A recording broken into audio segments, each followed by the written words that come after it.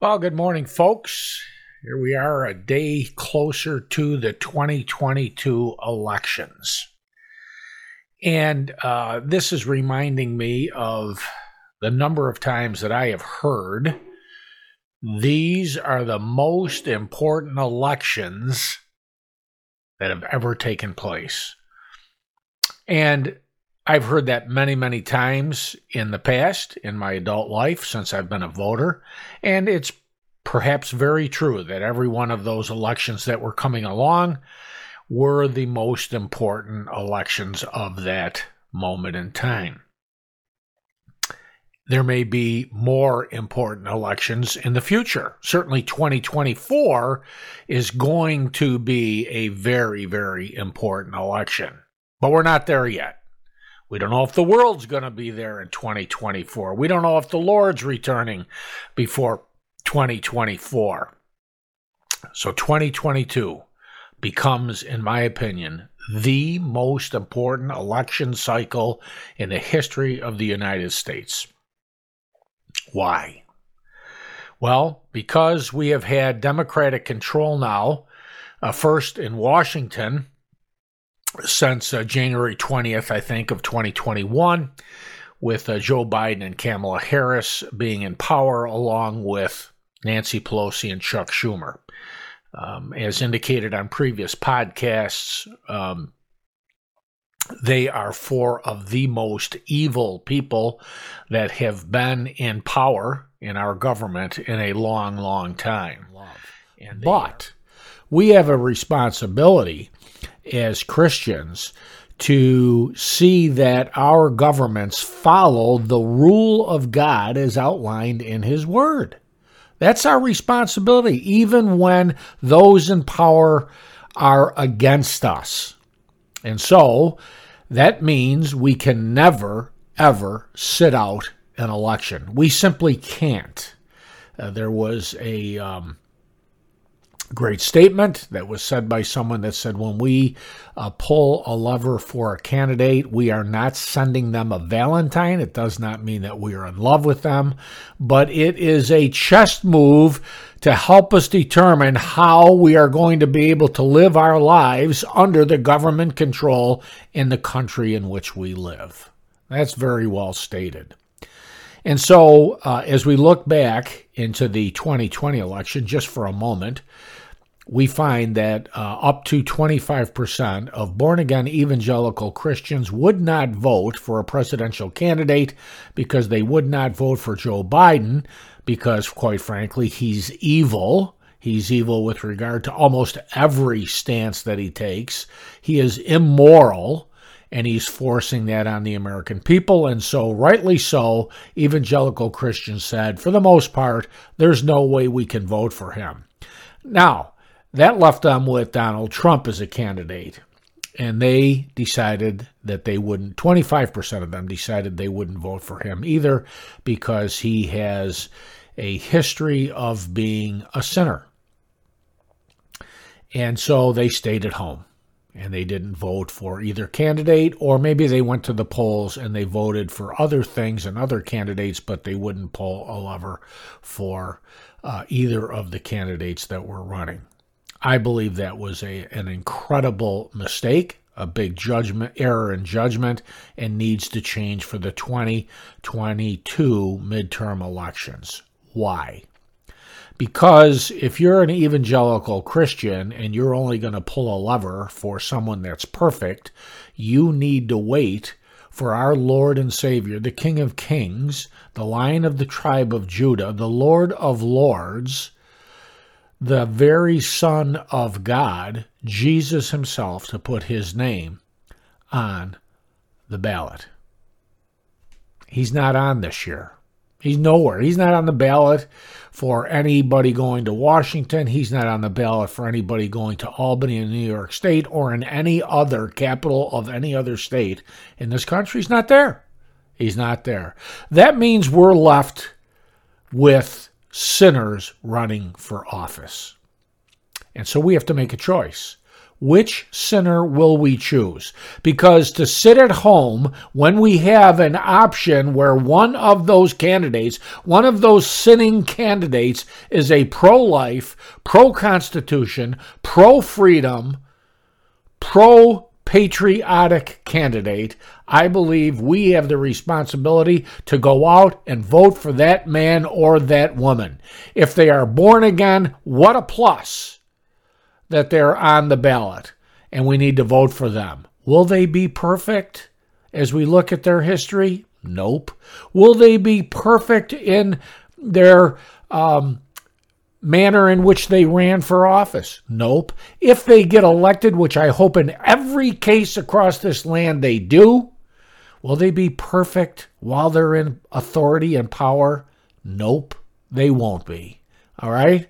But for you to sit at home and not vote for a pro-life, pro-freedom of religion, pro-constitution, American-loving patriot, for you not to vote for that type of individual is wrong. It's just flat out wrong.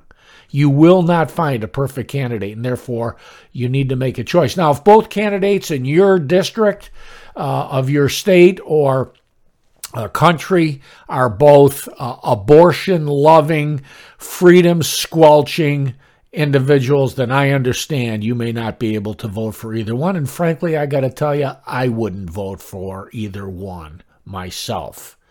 I have one rule, and that is I will not vote for anyone that is a pro-abortion, one that agrees with killing babies in the womb. I won't do it. I don't care if they're the most conservative, fiscal individuals. I don't care how much they say they love our country. They may have made every right decision on foreign policy. I don't care. And if you're in that camp, I completely understand it. And as you now know, agree with that.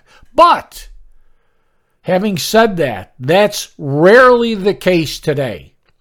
And so there's a reason for you to get out of bed and to get out of your house and go to your voting place on the first Tuesday in November in 2022.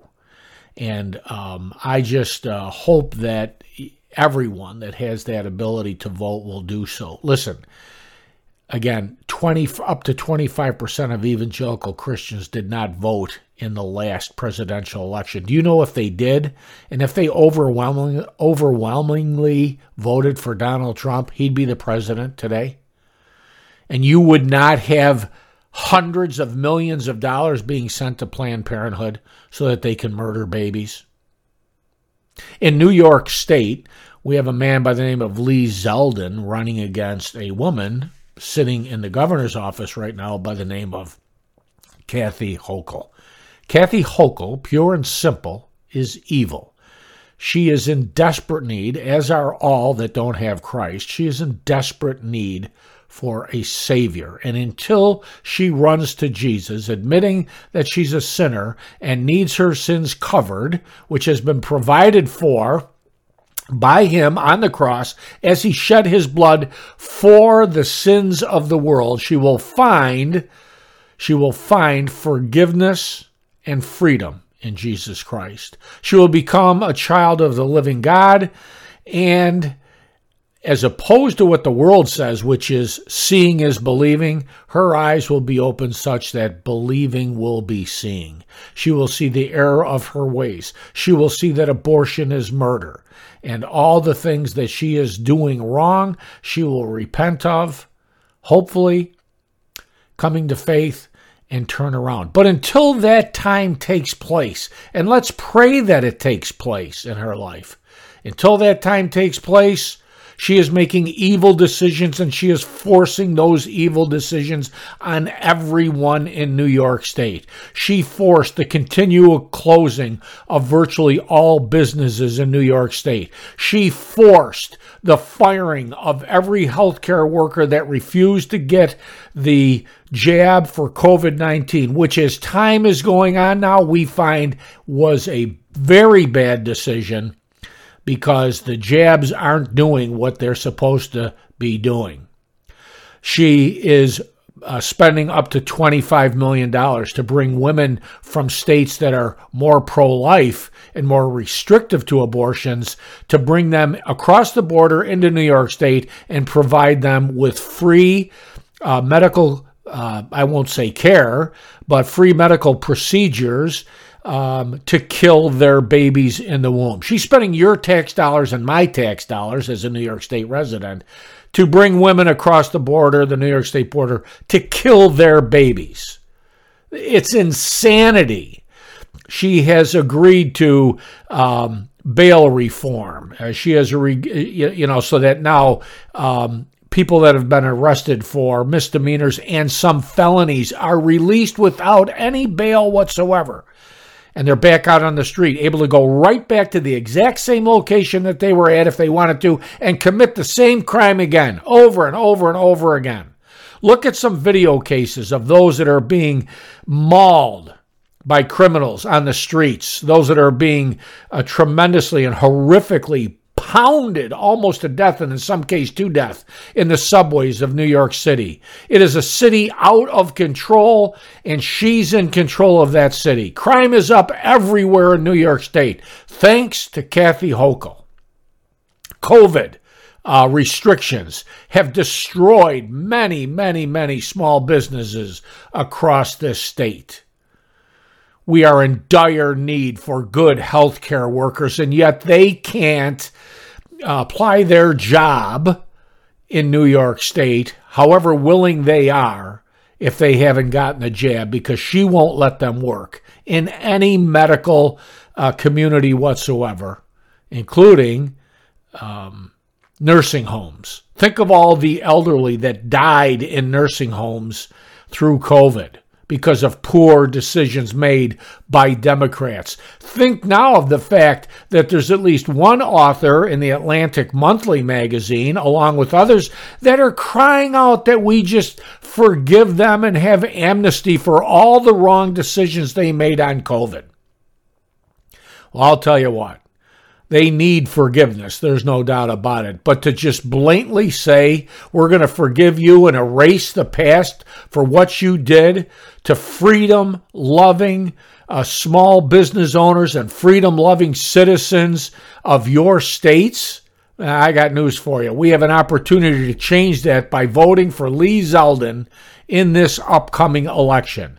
Lee Zeldin will not shut down New York State. Lee Zeldin will allow non-jabbed workers to go back to work in the healthcare industry. Lee Zeldin will allow you, if you are a law-abiding citizen with a permit to carry a handgun, he will allow you to once again carry that handgun to protect yourself and others, including your family, against criminals if necessary. He will open the floodgates of the freedoms that we have lost over the course of the last decade due to Andrew Cuomo, who could have been the worst governor we ever had, except for the fact that Kathy Hochul took over for him when he resigned. This is a big election, and we also need to elect pro-life assemblymen and women and senators into the New York State legislature. That's our responsibility. We cannot sit home. Those of us that love Jesus, that love his word, that love this country, that love the Constitution, that love the freedoms that this Constitution gave us, need to have sensible people at the helm in our state and in our country.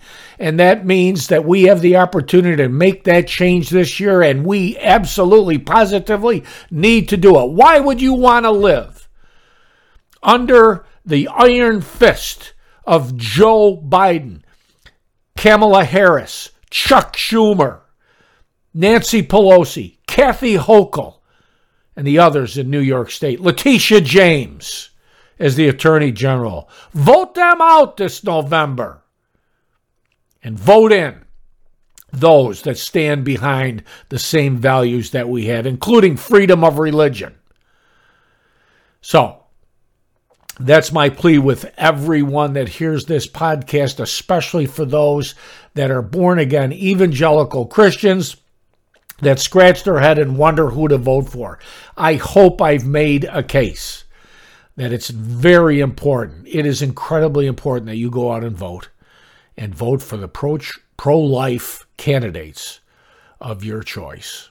All right? God bless you, and may this country turn back to having a fear of God and His Word. And when we do that, righteousness exalteth a nation. So saith the Word of God. God bless you. Bye-bye.